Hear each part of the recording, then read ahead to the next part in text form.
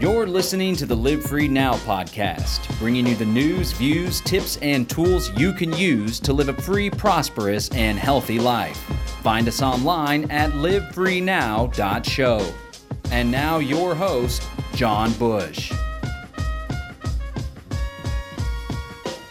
Welcome, ladies and gentlemen. Welcome to an extra special edition of the Live Free Now show, where every week I bring you the news, views, tips, and tools you can use to live a free, prosperous, and healthy life. Today, we are going to be revealing an ultra special musical performer, influencer, thinker, author, entrepreneur, doing all sorts of great stuff. And he will be joining us for the Greater Reset 4 co-creation in Bastrop, Texas. That's coming up January 18th through the 22nd. There's going to be all sorts of visionaries, thinkers, activists, entrepreneurs. It's a bunch of solutionaries, really, folks that are focused on solutions, pushing back to this whole Great Reset agenda. And we're going to have a lot of workshops and outings and socials and dinners, and it's going to be a great time had for all. And there's also going to be musical performances. So we're going to reveal our special guest, our surprise guest here in just a moment. But again, you are listening to the Live Free Now show.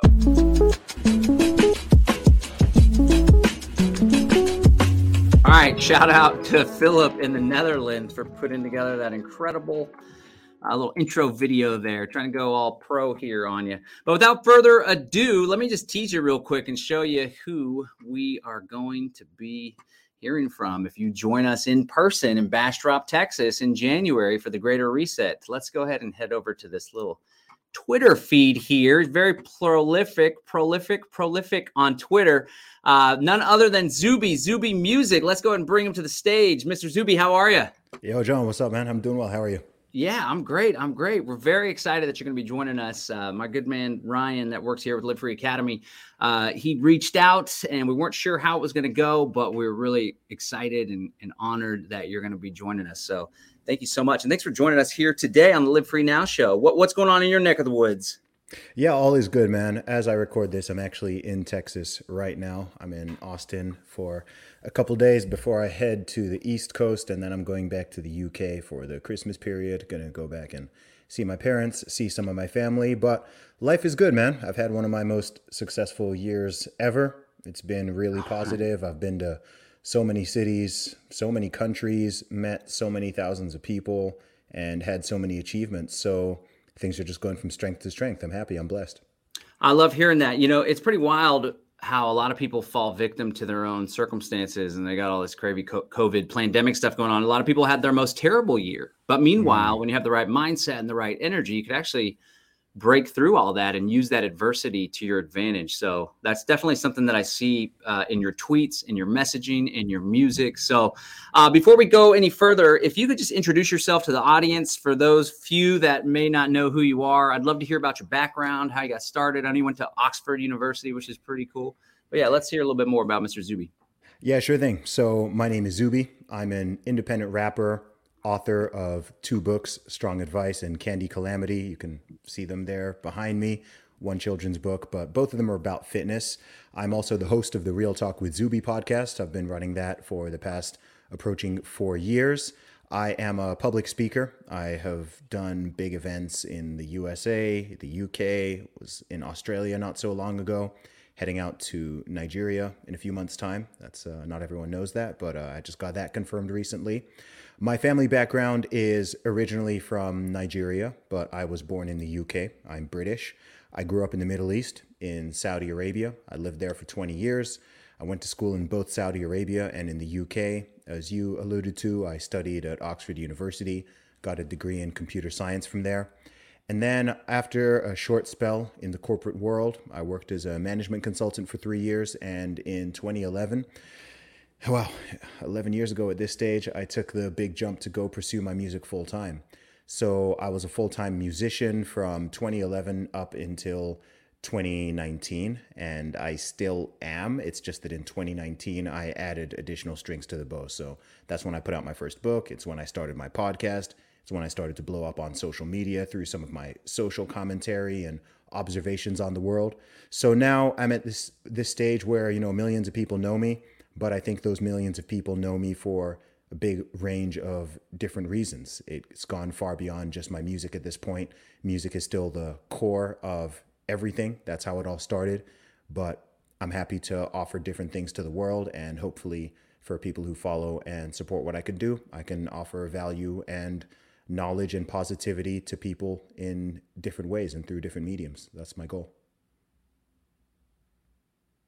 You're definitely doing that for sure. In fact, one of the first times I heard about you is just everybody would share your tweets on Facebook and all over, not just on Twitter, which I thought was pretty cool. But it was during the COVID pandemic, and you just seem to be on point with so much stuff. Like, a lot of people had those thoughts. Some people are afraid to express them. Some people, like myself, just throw it all out and see what sticks. But you were just so eloquent and like right there on point. So can you share like what? There's a lot of philosophical aspects and even some spiritual aspects, right? I could pick up on some Buddhist thought too. Like, can you share what are some of the underpinnings of your overall philosophy and what goes into that thought that you like to share? It's a very good question, and it's a tricky one to answer because I think it can be difficult for any of us as individuals to know exactly where all of our thoughts and our ways of thinking come from. I think it's a combination of nature and nurture. I have a very unique and specific personality type, which is very high in some traits and very low in other ones. So it's always given me a unique perspective throughout my life. And then, of course, coming from this multicultural, multi-nation background with exposure from a very young age to all these different cultures and societies and nations and types of people and ways of living and laws and philosophies, all of that, I've just been surrounded by this my entire life. And then I'm also, I certainly believe in God. I'm a Christian. I was raised as a Christian. I come from a Christian family. So some of my perspectives are certainly going to be based on and impacted by that. But I think that a lot of, if I were to able to maybe summarize in a sentence what I think I have a gift for, I think I have a special gift for being able to articulate and put into words what other people feel or think. And then I think coupled with having the confidence and the courage and the willingness to do that, to actually say it, I think that's really what I do across these different mediums, whether you're talking about music or Twitter or interviews or social media or live performances or live speeches or books. I think that's really what I do. I think I'm taking things that people maybe deep down know or feel or think or sense, and I can put it together in a concise and oftentimes witty or humorous or insightful in an insightful way. And then I just put that out there, and putting it out there to me, it doesn't even feel like courage. It's just like, I feel like I have to. Maybe you sense that you have that compulsion as well, right? Like if you've got something that's going on there and is really in your head and you have to say it. It's not even like, oh, should I or not? It's just like, well, hey, I have to say it, right? Like this thing's going on. It doesn't make sense. I need to speak out. Or this is going on and I don't think this is right. Or I think that this is going to lead to something dangerous. I'm going to speak out, right? If I see a car driving, speeding down the road, and I know that up ahead of them is like, they're going to go into a lake or they're going to go off a cliff or something. Like, I can't just be like, do I say something? Just like, no, like, hey man, stop your car. You're going to career off a cliff, And I felt that going back to the early stages, especially of when the whole so-called pandemic thing kicked off, all of those red flags were going off for me. Those 2020, 2021, if you remember back to that time, even early 2022, there was so much stuff that wasn't making sense. It wasn't making sense. It wasn't adding up. It wasn't coming from logic. It wasn't coming from reason. It certainly wasn't coming from science, despite the fact that people kept using these words. And I think that I had the perception to detect that, but then I also had the courage to articulate it, even when it was really, really not popular. At this point, you can question stuff. You can question stuff with every aspect of it, whether it's lockdowns or it's masks or it's the efficacy of these shots or whatever it is. All this stuff you can now it's back in the Overton window to ask questions about it. You'll even see stuff in the mainstream media. People aren't getting as aggressively deplatformed and so on for asking certain questions, and less people are being called crazy or being called grandma killers and all that. But early 2020, man, it was not popular to take a stance against lockdowns or mask mandates, or to question just how deadly this whole thing was, or to make points about what was going to happen to the economy and to physical health and to mental health and to children's well-being and development. All that stuff that now, over 2 years later, people are happy to talk about slowly.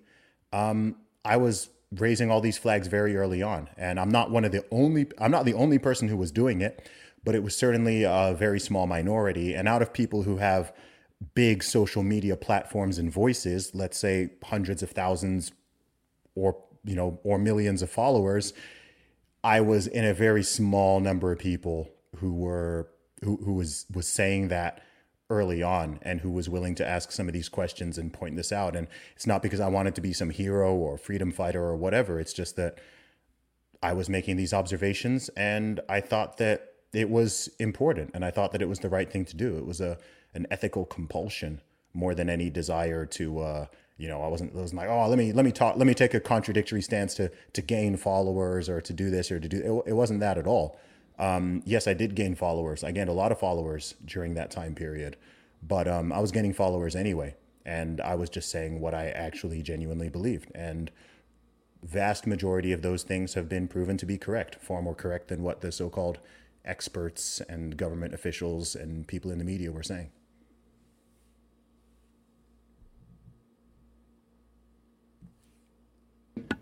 Perhaps one of the things that's been most liberating for me in my life has been not really caring about what people think.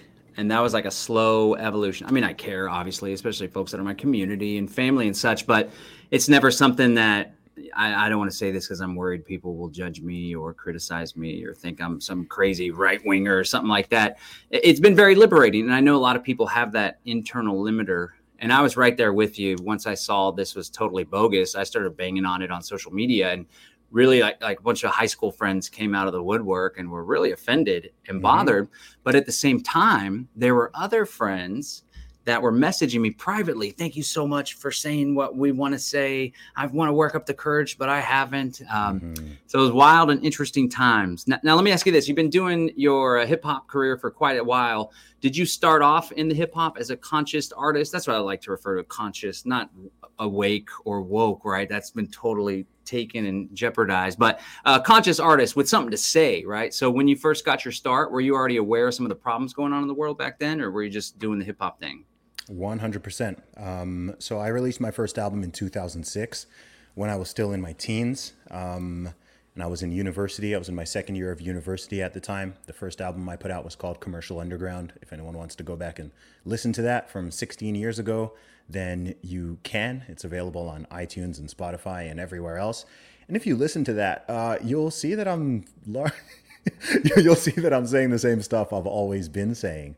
It's just that none of it was deemed any type of controversial until the world got stupid in, I don't know, the mid to late 2010s and then early 2020s.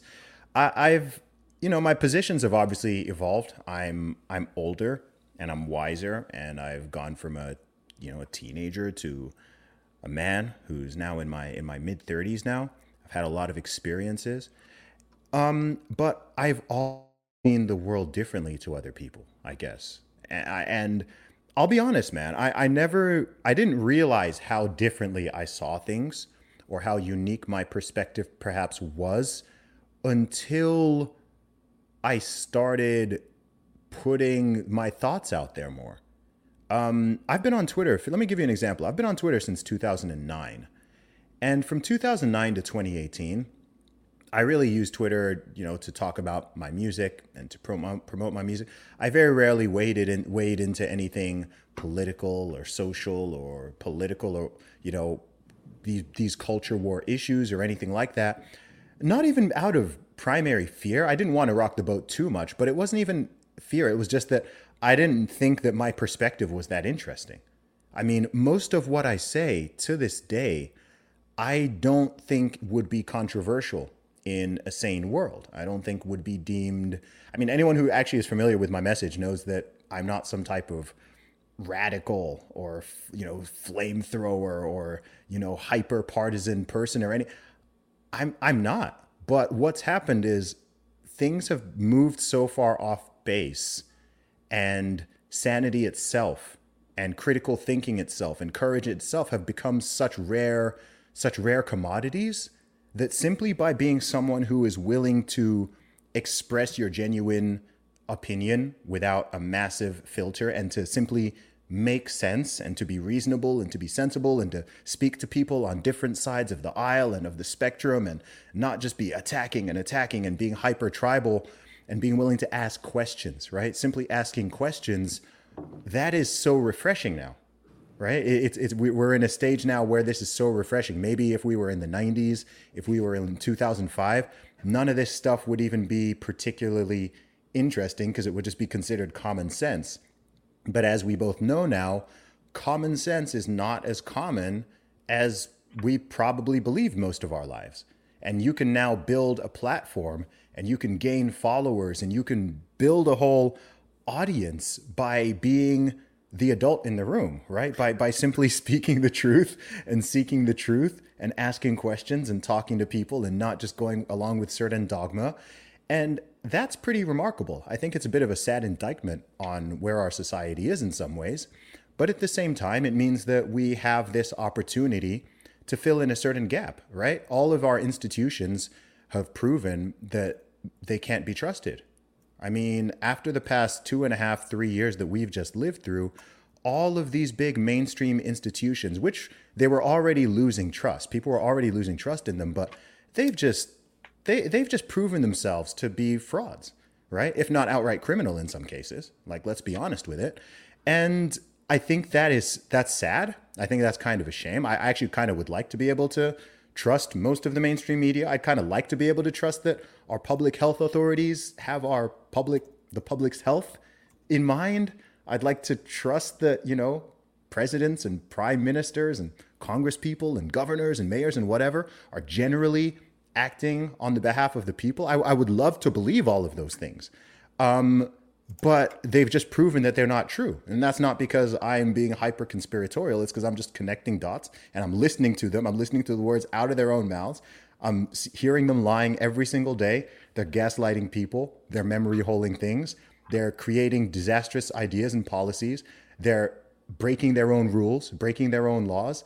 They've just proven themselves not to be trustworthy. And what that means though is individuals, myself, yourself, other people out there, big scale, low scale, have the opportunity to step in and take a little bit of that power from them and gain back some of that influence. And it's a strange thing to kind of be called up to do, I guess.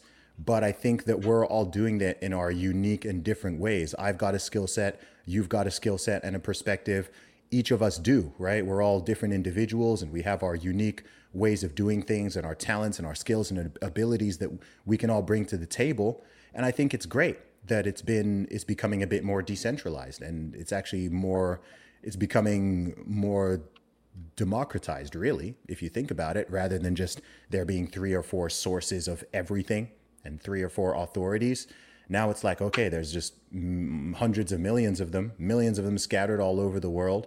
And this person's got a podcast and that person's speaking and that person's doing books and this person's doing videos and everyone can just do their own thing and we can have conversations. And even whether there's always going to be points of agreement and points of disagreement, but as long as we are having conversations and people are talking to each other, then I think that's good. And we've really seen that they don't want people asking questions. They don't want people talking to each other. They don't want people sharing their perspectives. And I think that when you don't have truth or the willingness to seek the truth on your side, then the natural response is to want to censor people and label everything as misinformation and disinformation and censor that and deplatform this person and all of that. And but I do think it's unraveling. It's concerning, but it's unraveling.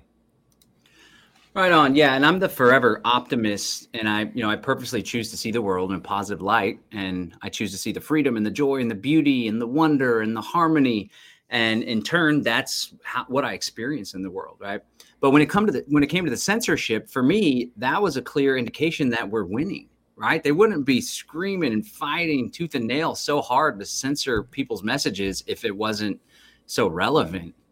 So I appreciate the perspective. And then one thing on Twitter too, recently they did the Twitter files, right? So Elon and this journalist are releasing the Twitter files. I didn't think it was anything too damning, except it kind of just puts it there in your face. And somebody commented like, you did this on a Friday. Friday is where news goes to die. And they were still in that old media paradigm of like the news cycle. Meanwhile, there's 3,000, thousands and thousands of shares and views and likes and comments, so much engagement on Twitter. Mm-hmm. So I think the game is really changed quite a bit. If you're just joining us, ladies and gents, I want to thank you for tuning in. We are chatting with Zuby at Zuby Music. He is going to be a special music performer at the Greater Reset 4 taking place in Bastrop, Texas. This is our effort, the people's effort to push back against the World Economic Forum's Great Reset. It's all going down January 18th through the 22nd. Of course, you can watch online for free at thegreaterreset.org, or you can join Derek and Ramiro in Morelia, Mexico. They're going to have a huge crowd of folks. Lots of people from from all around the world are going to be gathered there. And then we're hosting here in Texas, in Bastrop, just 30 minutes east of Austin. So I was actually born and raised in Austin. It's a great city. Went a little hard left for me, but still a lot of really good people, a lot of good things to do, and a lot of freedom and crypto people too. But we're going to be hosting at the Bastrop Convention Center, and there's going to be a live musical performance by none other than Zuby, our mystery guest here. So incredible speakers. We got Del Bigtrees coming down to Mexico, Mark Moss, Tom Woods, Jack Spirko. So again, you go to thegreaterreset.org, thegreaterreset.org. And before we go further with the interview, I just want to play this little trailer that we put together. Philip helped to produce it, and we got Derek and Ramiro, myself, providing the soundtrack. So we're going to play this, and then I'm going to talk to you and get your insights and solutions when it comes to this whole Great Reset fiasco. All right, we'll be right back, folks. Are you sick of being told you'll own nothing and you'll be happy? Are you exhausted with the truth community focusing only on the problems?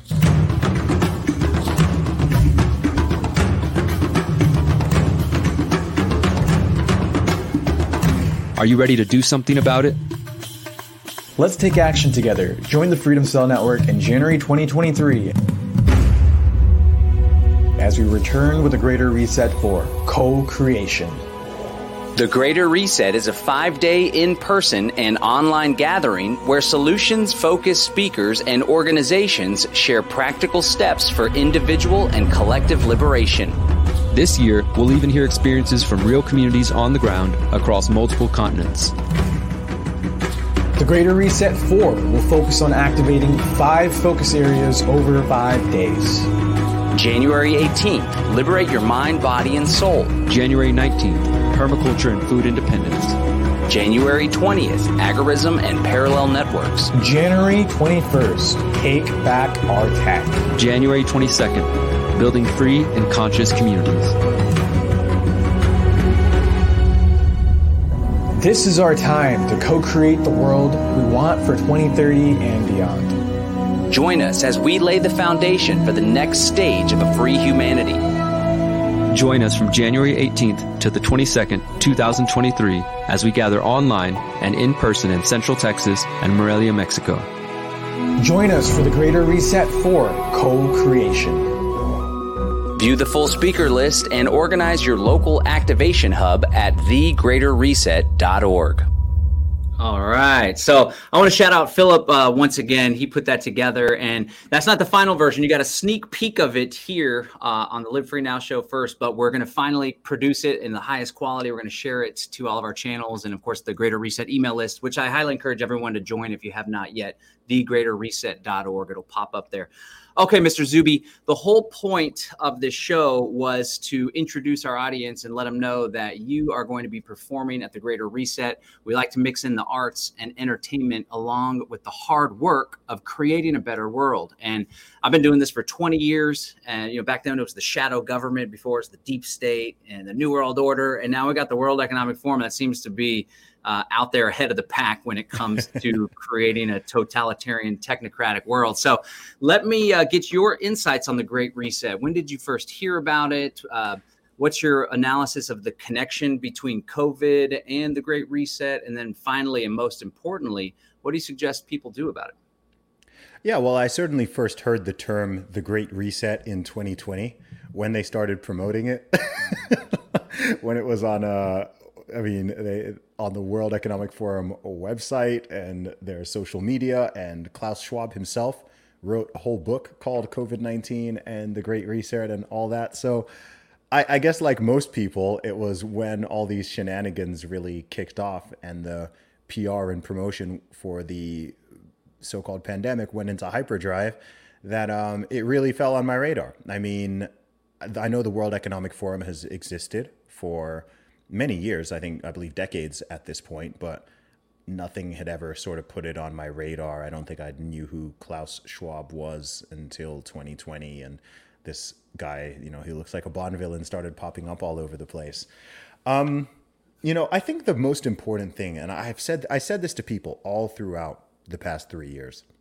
I've said it to people online. I've said it to people in person, because there's been so much fear going around on both sides of the equation, right? You've got people who are terrified to death of, COVID, and then people who are terrified of, the response to it, which is understandable. But fear has definitely been the predominant human emotion over the past 3 years, and we need to change that. And that's why it's so important for us to bring people back to a place of optimism, because we don't want people on either end of this becoming absolute doomers and becoming hopeless and becoming completely demoralized. And what I always say to people is that ultimately we have the power. We are the people with the power.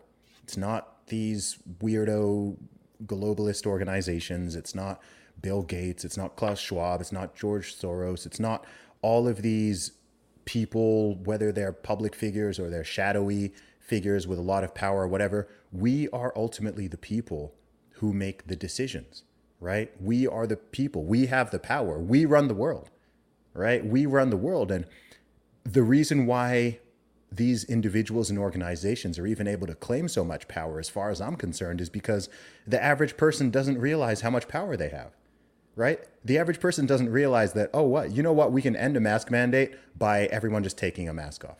If you all take your mask off, it's over. That's it. You think they're going to run around, try to arrest everybody? No, of course not. You think they're going to be able to afford right? If everyone had just taken their masks off or just not put them on to begin with, none of it would have happened. And by the way, if people didn't wear the masks, then the vax mandates wouldn't have been on the table, right? But people don't realize this. The average person doesn't have the power to, they do have the power, but they don't have the awareness plus confidence to realize, actually, I might just be one individual, but what even is a society but a collection of individuals? That's all it is. If we choose to go with this, then it's going to happen. If we say, no, actually, you know what? No, we don't want that. We're not doing it. Then it all falls flat. That's all it is, right? You can have some weirdo out there in government say, we're going to, or even out of government come up with their weird megalomaniac schemes for what they want people to do and how they want everyone to behave. But if people just say no, if people say no and they don't comply, then it doesn't work. All of the stuff that's happened over these few years, it only happened because billions of people went with it.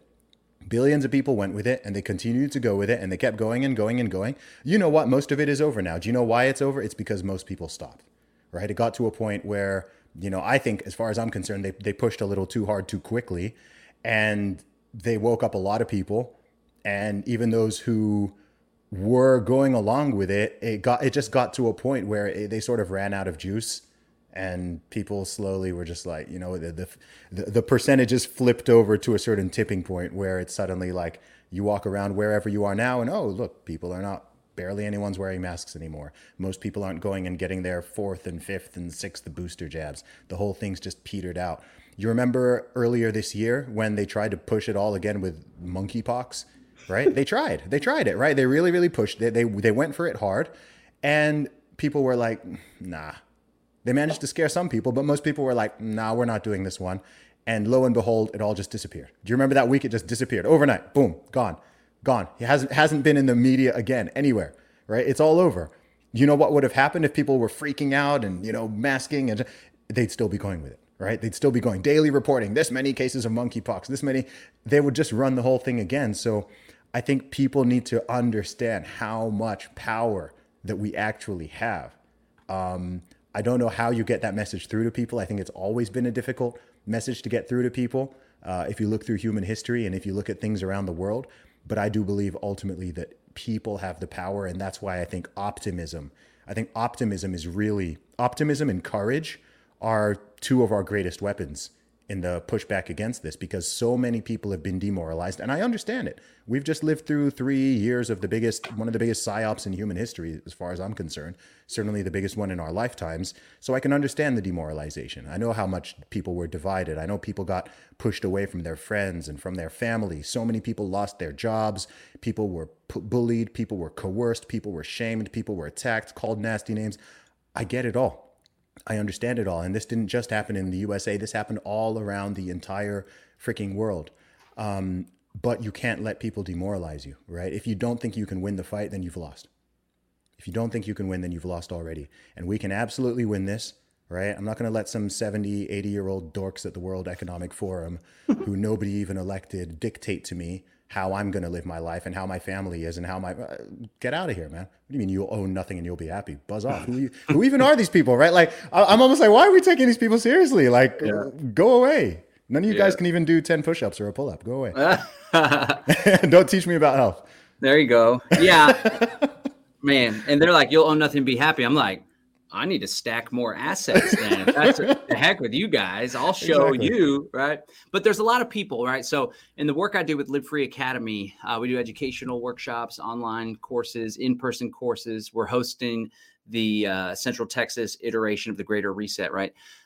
In the work I do, I've really come to the conclusion that mindset is absolutely critical. The tactics are out there, the strategies are out there, the how-tos are all out there, but people still have these internal limiting beliefs, right? And at the end of the day, nothing could be more important. And that came to mind because we have this Exit and Build Land Summit. We're trying to educate people and encourage them to exit these big cities. That's where the smart city agenda, where the control, the tyranny, the police state is most prevalent, and get some homesteads, build some communities, maybe do an intentional community out in the country.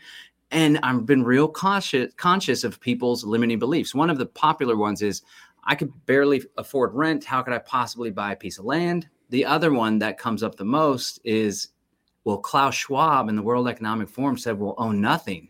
So they're just going to take our land away, right? Mm-hmm. What you are a student of the human condition. I think you're on point with all sorts of your analysis and awareness of human beings, which is a very valuable skill to have, whether it's in business or activism, of course. So let me ask you this. What do you attribute to the fact that so many people, seemingly the majority, although maybe not, so many people are disempowered? So many people have so little faith in their ability to make decisions that they abrogate the responsibility of their own health and their security and the management of their money and finances to people they don't even know, just because they were taught to do so or because everyone else is doing so. What are some of the big factors that you think go into the fact that there's so many humans that are just going along to get along and following orders without question?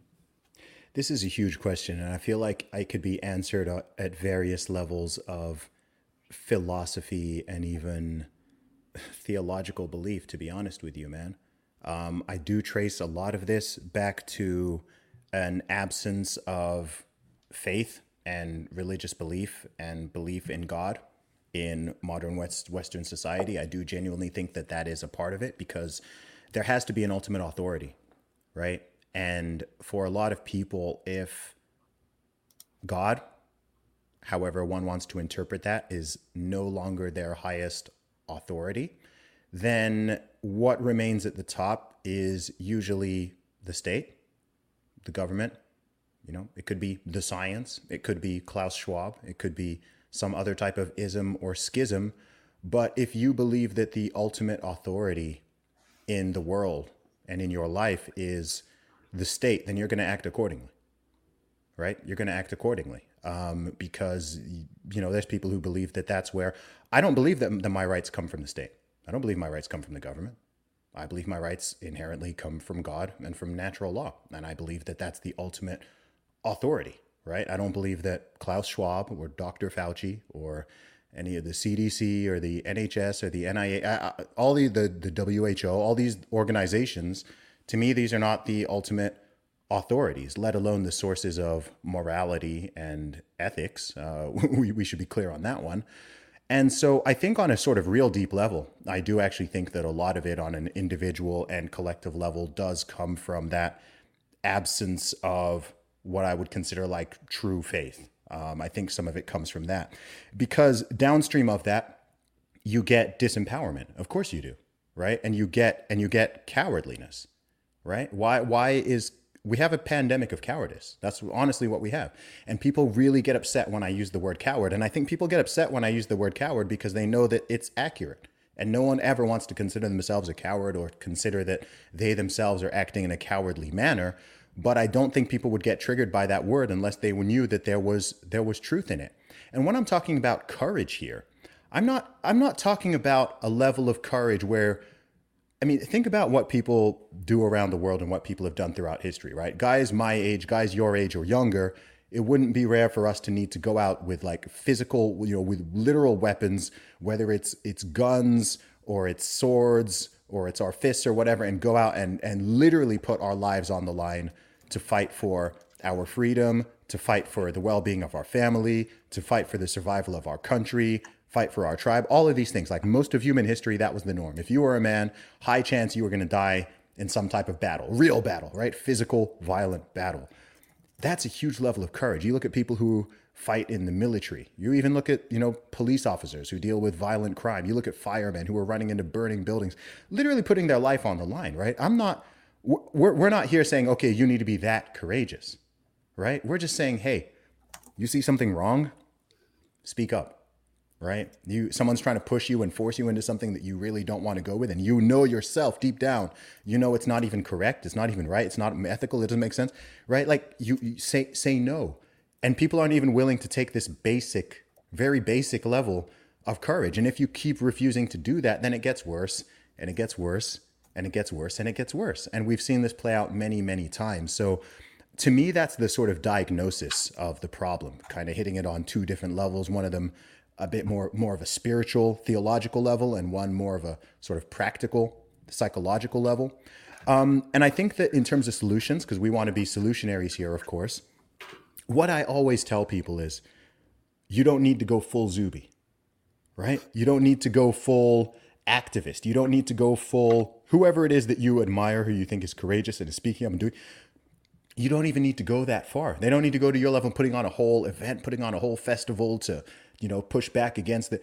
You don't even need to go that far, right? But 20%, right? In whatever avenue you're in, within your family, within your home, within your workplace, online, offline, if you can just be at 20% more bold and courageous, and if people could collectively do that, I think things would look really, really different. I think a lot of these bad anti-freedom, anti-liberty agendas that are being pushed through would be stopped in their tracks if the average person would just look.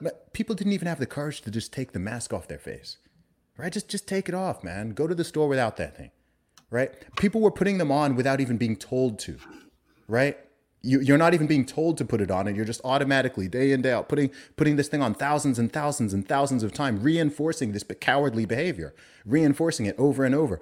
And you know what? We're creatures of habit. So the more you do that, every time you take the cowardly path, every time you don't stand up and say no when you should, every time you say yes when you know deep down that you shouldn't, you're reinforcing that pattern. You're creating that habit. You're getting to the stage where you just defaulted every time to take the more cowardly option, right? And in the long term, that's going to hurt you and that's going to hurt people collectively.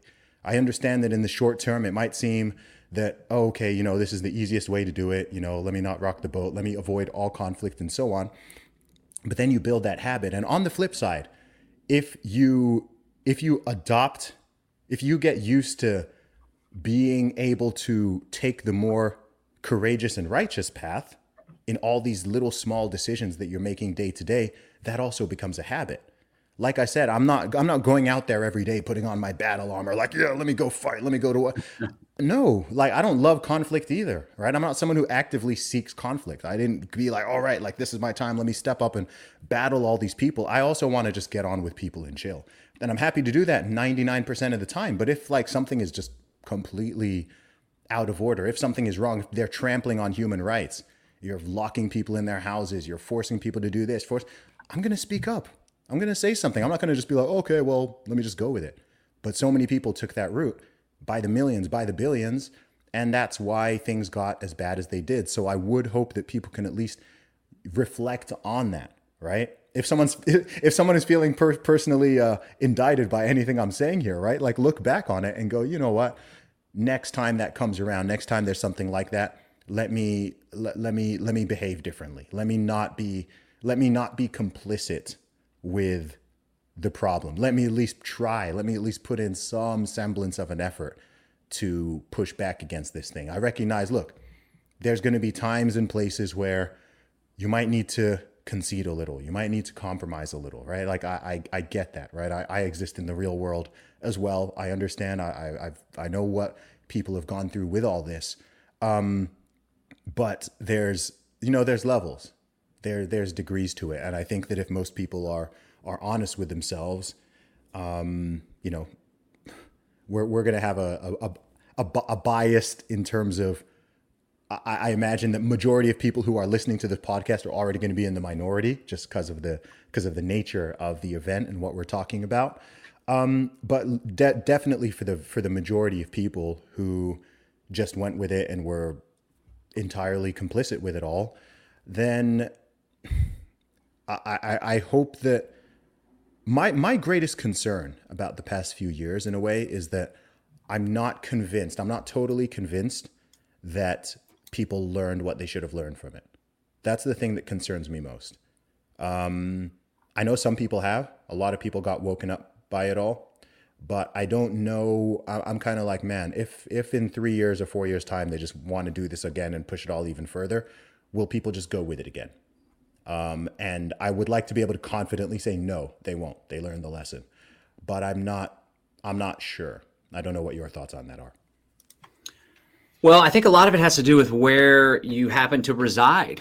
And one of the big things that stuck out to me, I've been doing the activism for a while, like I said before, and most of it was political in the early days. And then I realized, like, I've put in so much work, and we actually did a pretty good job. And even when we had these little victories, like we stopped police officers from being trained to do blood withdrawals, or we got these privacy policies in place. So these fusion centers, this Big Brother, DHS, FBI fusion center, they can't collect political or religious or social information and share it. Turns out when the Blue Leaks happened, the Blue Leaks hack, my name was actually in a Fusion Center database, and I'm the guy that got that privacy policy implemented here in Austin. But I think it really matters a whole lot where you happen to reside. We used to make a joke about the 10th Amendment and states' rights and said the federal government here in the U.S. was all powerful. It didn't really matter, but it was a big difference if you happen to be in California or New York or New Jersey or Michigan with Whitmer compared to Texas, Florida, South Dakota, right? So my advice to folks is always to vote with your feet and find a solid freedom community. That's why we're so big on the Freedom Cell Network. We got over 34,000 people globally that are part of this tribe, and it's all solutions-focused people. Now, you said... John, let me just jump in there. Do you know something that's so interesting about what you said there? Is when you talk about these differences that exist, say, in the United States between the different 50 states, the difference isn't that different places have, different magic land or something. It's the people. Yep. Right? It's the people. It's the tolerance of what people will go along with and what they'll comply with and what they'll put up with. That's why, okay, in California, in New York, you can push people this far. Okay, Texas, South Dakota, okay, we can't, right? Because look, the government is always going to encroach. It's always going to encroach. That's essentially its job, right? Its job is to centralize and to maintain power. And the reason why that's different in all those different states is literally it's all about the people. There's nothing. Texas is not a magic patch of land. California is not like they're all just patches of land. California used to be a lot more liberty minded, right? But over the course of time, the people's attitude and behavior changes. So if you want to maintain liberty, you have to value it yourself. If you don't value it yourself, I mean, why would the government? Like, even from their perspective, it's like, well, if I were a leader who cares about power, and cares about my power, like, what's my incentive to decentralize that, right? Like, why do I'm going to push what I can push. I'm going to get away with what I can get away with. You know what I mean? Like, and yeah, maybe people don't look at it from that angle, but I think you're spot on about where you are really matters. But I think it's important for people to understand why it matters, because, you know, I think people focus on the state, and it's like it's the people. It's really the people. That's what makes it. Yeah, it's the culture, and putting things in perspective. You know, like you said, California was more free and more laissez-faire. We can create the change, the cultural change now, and envision where things are going to be 5, 10, 20 years if we do the work, if we have the difficult conversations, if we opt out as much as we possibly can, right? I got another question for you. This one's more personal with stuff going on in your life. So we were talking about why people just go along to get along. And one of the things that I've identified is a lot of people don't have goals. They don't have a higher purpose, right? And so I'm so laser focused on these goals. I've identified my higher purpose as my life's work is to create an environment where our freedom community can experience political autonomy and self-governance, right? It may take generations. Maybe my kids pick up the banner, but a lot of people, they don't have goals. They don't have a path. They don't have plans laid out. So it's easier for them to get taken on a ride. Meanwhile, I'm like a horse with blinders. I'm like, if it ain't in alignment with my goals, I'm going to reject it. I'm going to push it away. I'm going to avoid it. So let me ask you, how important are goals to you? Do you have any big picture? I like big, sexy goals too, like shoot for the stars, right? Yeah. Do you have any big picture goals you're working on with your health, with your entrepreneurship, with your social media, your music? What's going on, and what do you have your sights set on? Absolutely, man. And I wouldn't have been able to do what I've done for the past 15 years plus if I didn't have that big goal and have it consciously in mind. So my big North Star goal and life mission is to positively impact, inspire, and motivate over 10 million people through my words and actions. That's my goal. I love it. Right? So everything I do, music, podcasting, this interview, public speaking, coaching, social media, all of it, it's all in line with that goal. If it's not in line with that goal, as you said, I say no. Right? You guys reached out to me, say, hey, we want you to perform at this event. I'm like, okay, well, is that going to help me to inspire and motivate more people and push more people in a positive direction through my words and actions? Absolutely. Cool. Let's line it up. Let's do it. Right. And yeah, for me, that's it. For me, that's it. And the more people I'm able to impact, lo and behold, the more successful I also become. Right. The more things I can create that help people and inspire people, whether it's an album, it's a book, it's another podcast, whatever it is, the more I can do that and the more value people find in it, the more money I make, the more followers I gain, the more people pay attention to what I'm doing, the happier I feel, and the more lives I can genuinely impact. To me, that's all it's about. I'm very people oriented. I'm very people driven. I think that human beings are the most amazing thing in the world. I also think we're the worst thing in the world. But I primarily try to focus on the former. But the reason why we're even the best and worst thing in the world is just because we have such potential and capacity. And with that potential and capacity, we can drag ourselves down to hell, or we can create something closer to heaven, right? We have the greatest capacity for love and kindness and generosity and innovation and thinking. As a result, we also have the greatest capacity for cruelty and evil and attacking each other and putting people down and oppressing each other or oppressing ourselves or psyching ourselves out or doing this. And all of this just comes from the great, if you really think about it, those capacities just come from the greatness of humanity as a species, right? We can choose what direction we go, right? Every day you're making thousands and thousands of conscious and unconscious decisions of how you're going to live your life. What are you going to do, right? What time are you going to wake up? What food are you going to eat? How much water are you going to drink? What are you going to do with your day? We all get that 24 hours. What are you going to do with it? And then over the course of a week, cool, you get a 100+ hours. And then over the course of a lifetime, it's just like, what are you going to do with it? Right? Are you going to try to move the needle in a positive direction? Or are you going to just beat up yourself and beat up on other people, literally or metaphorically? And what are you going to do with that? And I've been very clear since my late teenage years of, okay, I want to use my voice. I want to use my efforts to uplift people. to make people see things from a greater angle of gratitude and perspective, to get people in better physical shape, better mental shape, help people in all these different ways that I can and that I will. I don't know everything I'm going to do in the future.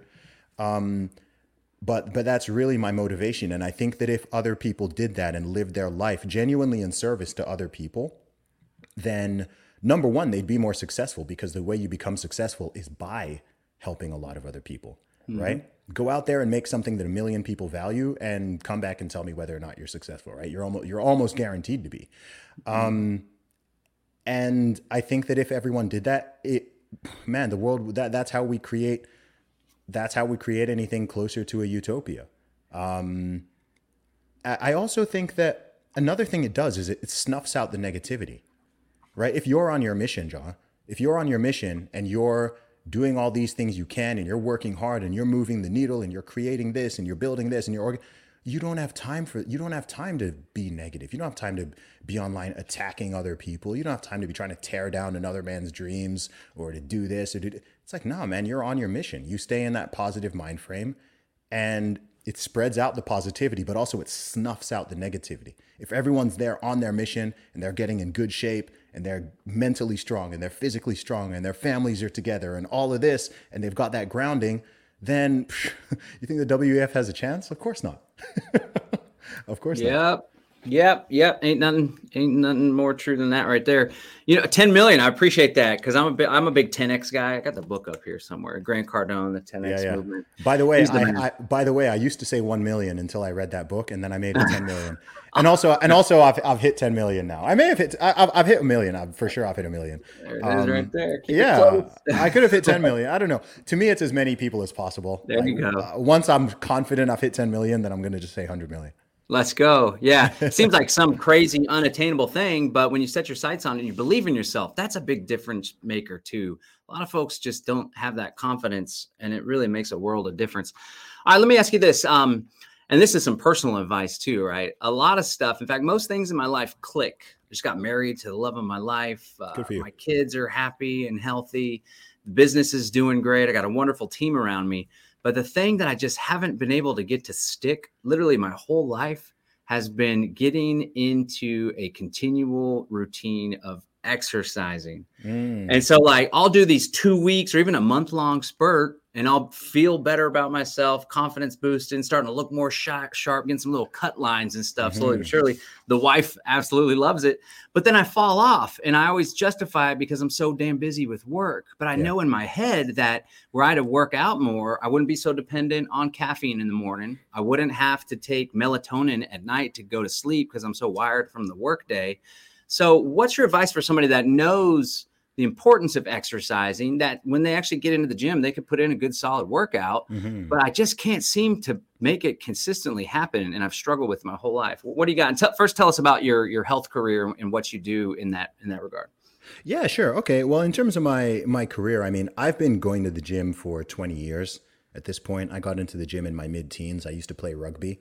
So that was my primary impetus for wanting to get stronger and fitter and, build up my muscles and all that. First couple of years, like most teenagers in the gym, I didn't really know what I was doing, but I stuck with it. And I've achieved a very strong physique. I've hit some big strength milestones. I've pulled over 600 pounds on a deadlift before, weighing 183. So more than triple weight body weight deadlift. And you did that as a woman. 400 pound plus squat. I've got my bench up to, what was my bench PB? I think somewhere about 325 pounds or something like that. Again, all doing this in a body weight in the 180s. So as a lifelong drug-free natural athlete, those are some good goals. Those are some good targets. And then I did also get a personal training certification more than 10 years ago. I'm sure it's technically would have expired now. But I've done a lot of, I've got the experience, of course, but I have also, studied it as well. And then I've written 2 books. One of them is called Strong Advice, Zuby's Guide to Fitness for Everybody. It started out as an ebook. I've done physical copies as well. That sold over 10,000 copies independently. And then earlier this year, I put out my second book, The Candy Calamity, which is my first children's book, which is also about the importance of health and fitness. So I've helped thousands of people to get in better shape in various ways. So I'm very proud of that. So in terms of answering your question, I think something good to do here is let's actually do an exercise. So what's your goal in terms of fitness? And you can be quite general with this if you want. No, so I want to have, really it has a lot to do with energy. I want to like my biceps to get bigger and chest, and I'd love to have a six pack as far as like my physique and what I look like. But above all, I want to have the energy to keep up with my kids, and I don't want to be so groggy. Jack Spirko, who's speaking at the Greater Reset, he said something once, and he's like, you're not healthy if you look down at your feet and you can't see your genitals. And I was like, oh, well, I'm okay with that. I got I'm pretty thin, so that's good. And I was all happy with myself. And then he said, and if you wake up in the morning and you're not able to just get up and go without feeling like crap or having some kind of caffeine boost. And that just hit me. It stuck with me. I was like, dang, that's me, So above all else, I want to just have greater energy because I know it'll benefit all areas of my life. Okay. You've sort of answered this because I'm going to do it anyway. Why? Why? Because I know that I could probably be more playful with the kiddos. And I know that being able to have greater energy, get up and go, get an earlier start, go to bed earlier, it would help me in my work to be more successful as well, in my activism and business. And why does that matter? It matters because I am concerned with the way the world's going. And I would like to see that improved, especially for my kiddos. Yeah. Okay. Well, so you can see what I'm getting at here, right? Drilling into the why. Sure. Yeah. Because I think on a sort of motivation gets you started and habit keeps you going. But in terms of finding the motivation and doing it long term, because a lot of times when people get into exercise and dieting, the mistake they make is thinking of it on a short-term scale. Really, you're talking about a fundamental lifestyle change, right? You want to think of like changing your diet or getting into the gym regularly as like brushing your teeth, right? Something as normal as brushing your teeth or having a shower every day. Just like it's not even a thing you hype yourself up for or motivate yourself. It's just part of your lifestyle. It's part of your habits. It's just something that you do. And for that to happen, you have to stick with it for a certain amount of time. Typically, I'd say 3 months plus is normally when it really starts to get deeply ingrained. And the longer you do it for, you'll get to a stage where not going to the gym after going to the gym regularly, not going to the gym would be, it's like as hard as just, hey, you can't brush your teeth anymore. I'd be like, what? How, I'm sure if someone never brushes their teeth, right, they get used to it, right? They get used to it. And it's not a big thing, but you have to get used to it. But the why is so important because if you keep that why at the forefront of your mind, that's the thing that'll make you do it even when you're going to have days where you're tired. You're going to have days where you're like, I just don't really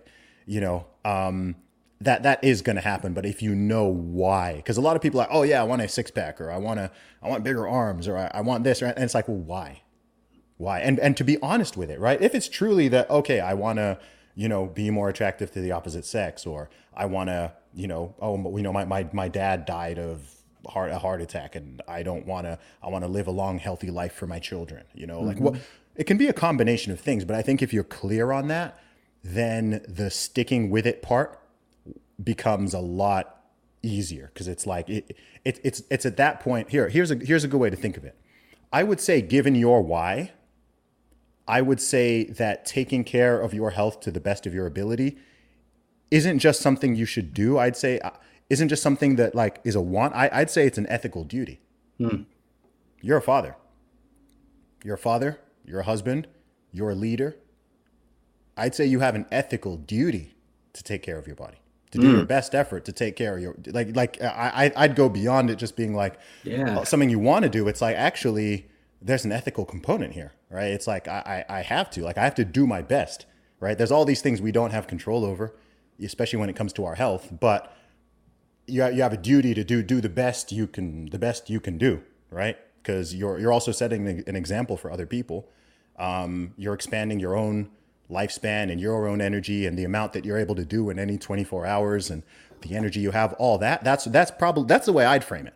If I want to the things that I feel are like ethical duties that I must do, just like we were talking about having the courage to speak out before, to me, that's an ethical duty. I feel like I get the sense you feel like you have an ethical, moral duty to do what you do, right? It's not just that like you want to, it's like, I have to, like I have to, someone's got to do this, man. Like someone has to do it. So I think that's the right framing to have. And once you frame it that way, once you've created the habit, then it gets to, once you start like enjoying, genuinely enjoying it as well, then it just becomes as easy as brushing your teeth or going to shower. Another thing as well is this is something that's a little more practical, is that recognizing that something is better than nothing, right? So with fitness and diet, it doesn't have to be like on and off. I think some people think that if their diet isn't perfect, or if they miss like a gym session or whatever, that like they switch off. They're on or they're off. And it's like, you might have a day where, you know what, you can only work out for like 25 minutes and that's all you've got the time for. The 25 minutes is infinitely more than zero, right? You might have a time where, your diet's not perfect, whatever. It's like, you know what, eating 70% healthy, 30% junk is infinitely better than 100% junk. You see what I mean? So doing what you can is so much more than doing nothing. And I think that a lot of people have this all or nothing mentality, and actually that messes them up as well. Because as soon as they miss a gym session, or as soon as they have a bad meal or whatever, that one bad meal turns into 50 bad meals. That one missed gym session turns into 3 weeks of not training. And that's not the way to do it. The best is, okay, you know what? I messed up today. Cool. Tomorrow I'm back at it. Or you know what? I normally do an hour, only got time for 20 minutes. Cool. Let me knock out a quick 20-minute session. And oftentimes, once if you might think you're only going to do 20, and then once you're there, you're like, oh, you know what? Let me do the whole hour. So that's nice. Hopefully that's a few different ways to look at it. But no, man, that's some good medicine. The ethical part, you're already getting me on the purpose, and I'm aware of the importance of purpose, how it kind of pulls you, right? But the whole ethical bit, that took it to a whole nother level for me. So I appreciate that. I'm gonna take that, internalize it, and put it to work. That's that medicine I was looking for right there. Awesome, man. Happy to help. Some real talk there. Okay, cool. Well, we've come up to the end of our time, and I just want to thank you again for spending an hour with us, sharing some serious wisdom. The last question, one more thing I'd like for you to do. If you could speak to the audience, right? We got like 42 people watching on Facebook and YouTube, and we have twice as many watching on Odyssey. So shout out to the folks that are watching on the alternative channel there. For folks that are feeling overwhelmed, downtrodden, defeated, and they just have given up hope, what is it that you would say to them to put them in a better place and to hopefully spur some action out of them? Well, the first thing I would say is to recognize your own potential, right? And to practice perspective and gratitude. I know that I can totally understand how and why someone would be feeling down or be feeling angry or even be feeling resentful about a lot of the stuff that's happened over recent times and some of the stuff that honestly is still going on. But, however, you have to... Man, it's hard to articulate. Sometimes I think like, what's the other option but optimism, right? You've got the option of just giving up and losing all hope and being demoralized and being negative to everyone around you and just staying in this lull and essentially wasting your days and wasting your life staying in this negative mind frame. Or you can switch into one that is more optimistic, and you can see the positives and the blessings and the good things that we do have, and all the great things going on in the world, and the things that you have to be grateful for. And trust me, I know for sure there's thousands. If you even have the capacity to be listening to us right now, then you definitely have thousands of things that you can be thankful for. And also, the last thing I'd say as well is don't let them win. Right? If you're in that mind state, you probably think, man, there's bad guys out there. We've talked about some of them. We've talked about some of the supervillains of the world today. And I'm like, don't let them win. Don't let them win. If they've demoralized you, if they've got you down, if they've got you negative and angry at the world and angry at your family and angry at your friends and angry at your country, then they're winning. don't let them win. Don't let these guys win, right? There's more of us than there are of them. And we are better people. We're better people than they are, right? We have something positive to offer the world.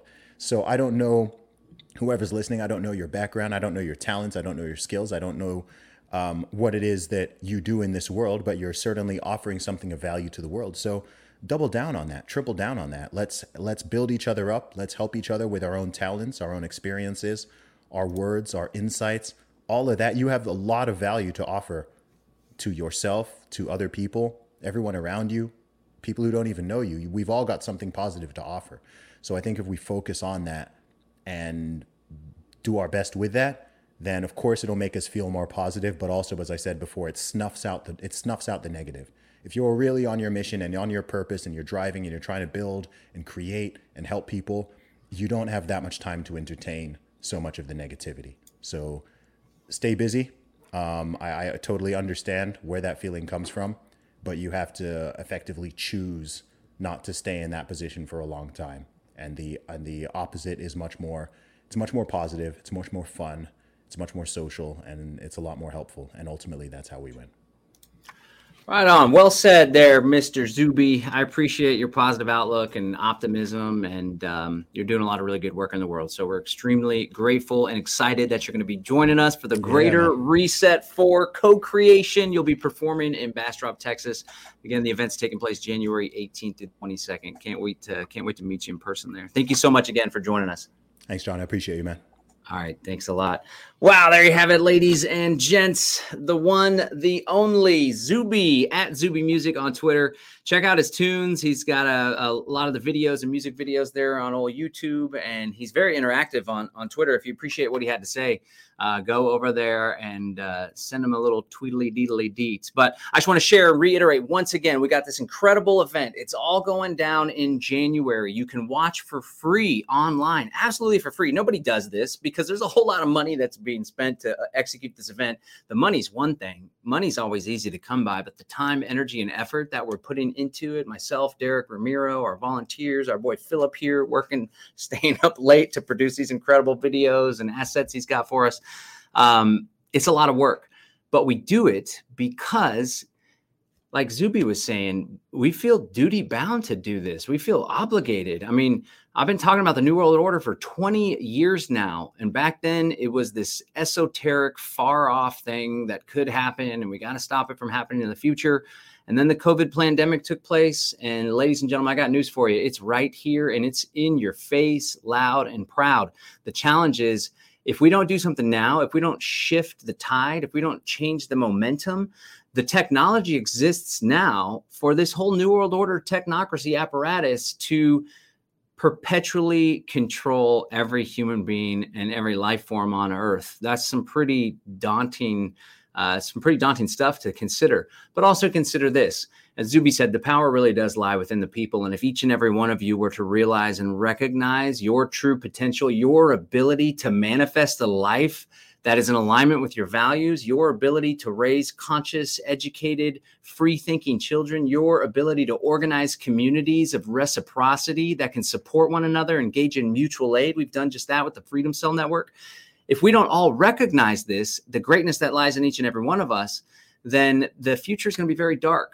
But if we just flip that switch, and if we have that aha moment, and if we realize that we can do this together, we can change the world for the better, then I think that's really what it's all about. And if you're somebody that's needing a little bit of a push, if you're needing a little cheerleading session, or maybe you're needing a swift kick in the ass, then I highly encourage you to join us at the Greater Reset. Again, you can watch for free online at thegreaterreset.org. I encourage you to join our email newsletter so you can stay in touch with the latest news and updates. Or better yet, much better than joining us online is to join us in person in Morelia, Mexico. There's going to be hundreds and hundreds of people down there from all over the world. Derek Bros and Ramiro are hosting that event, have an incredible venue booked. All sorts of awesome events, excursions, and outings are going to be taking place down in Morelia. Or if you want to join us in Central Texas, hear Zuby perform, you can do just that. We're hosting it at the Bastrop Convention Center, where we hosted the Exit Build Land Summit. If you're overwhelmed, if you're frustrated with life, there's nothing more impactful. There's nothing more empowering than being around hundreds of other freedom lovers, all on the same page, all working together to co-create a better world. That's what it's all about, ladies and gentlemen. This has been the Live Free Now show. I'm your host, John Bush, where every week I bring in the news, views, tips, and tools you can use to live a free, prosperous, and healthy life. Once again, it all goes down January 18th through the 22nd. You can find more information or get tickets for Texas or register early for Morelia at thegreaterreset.org. John Bush, I'm out. Peace and freedom, everybody. Bye.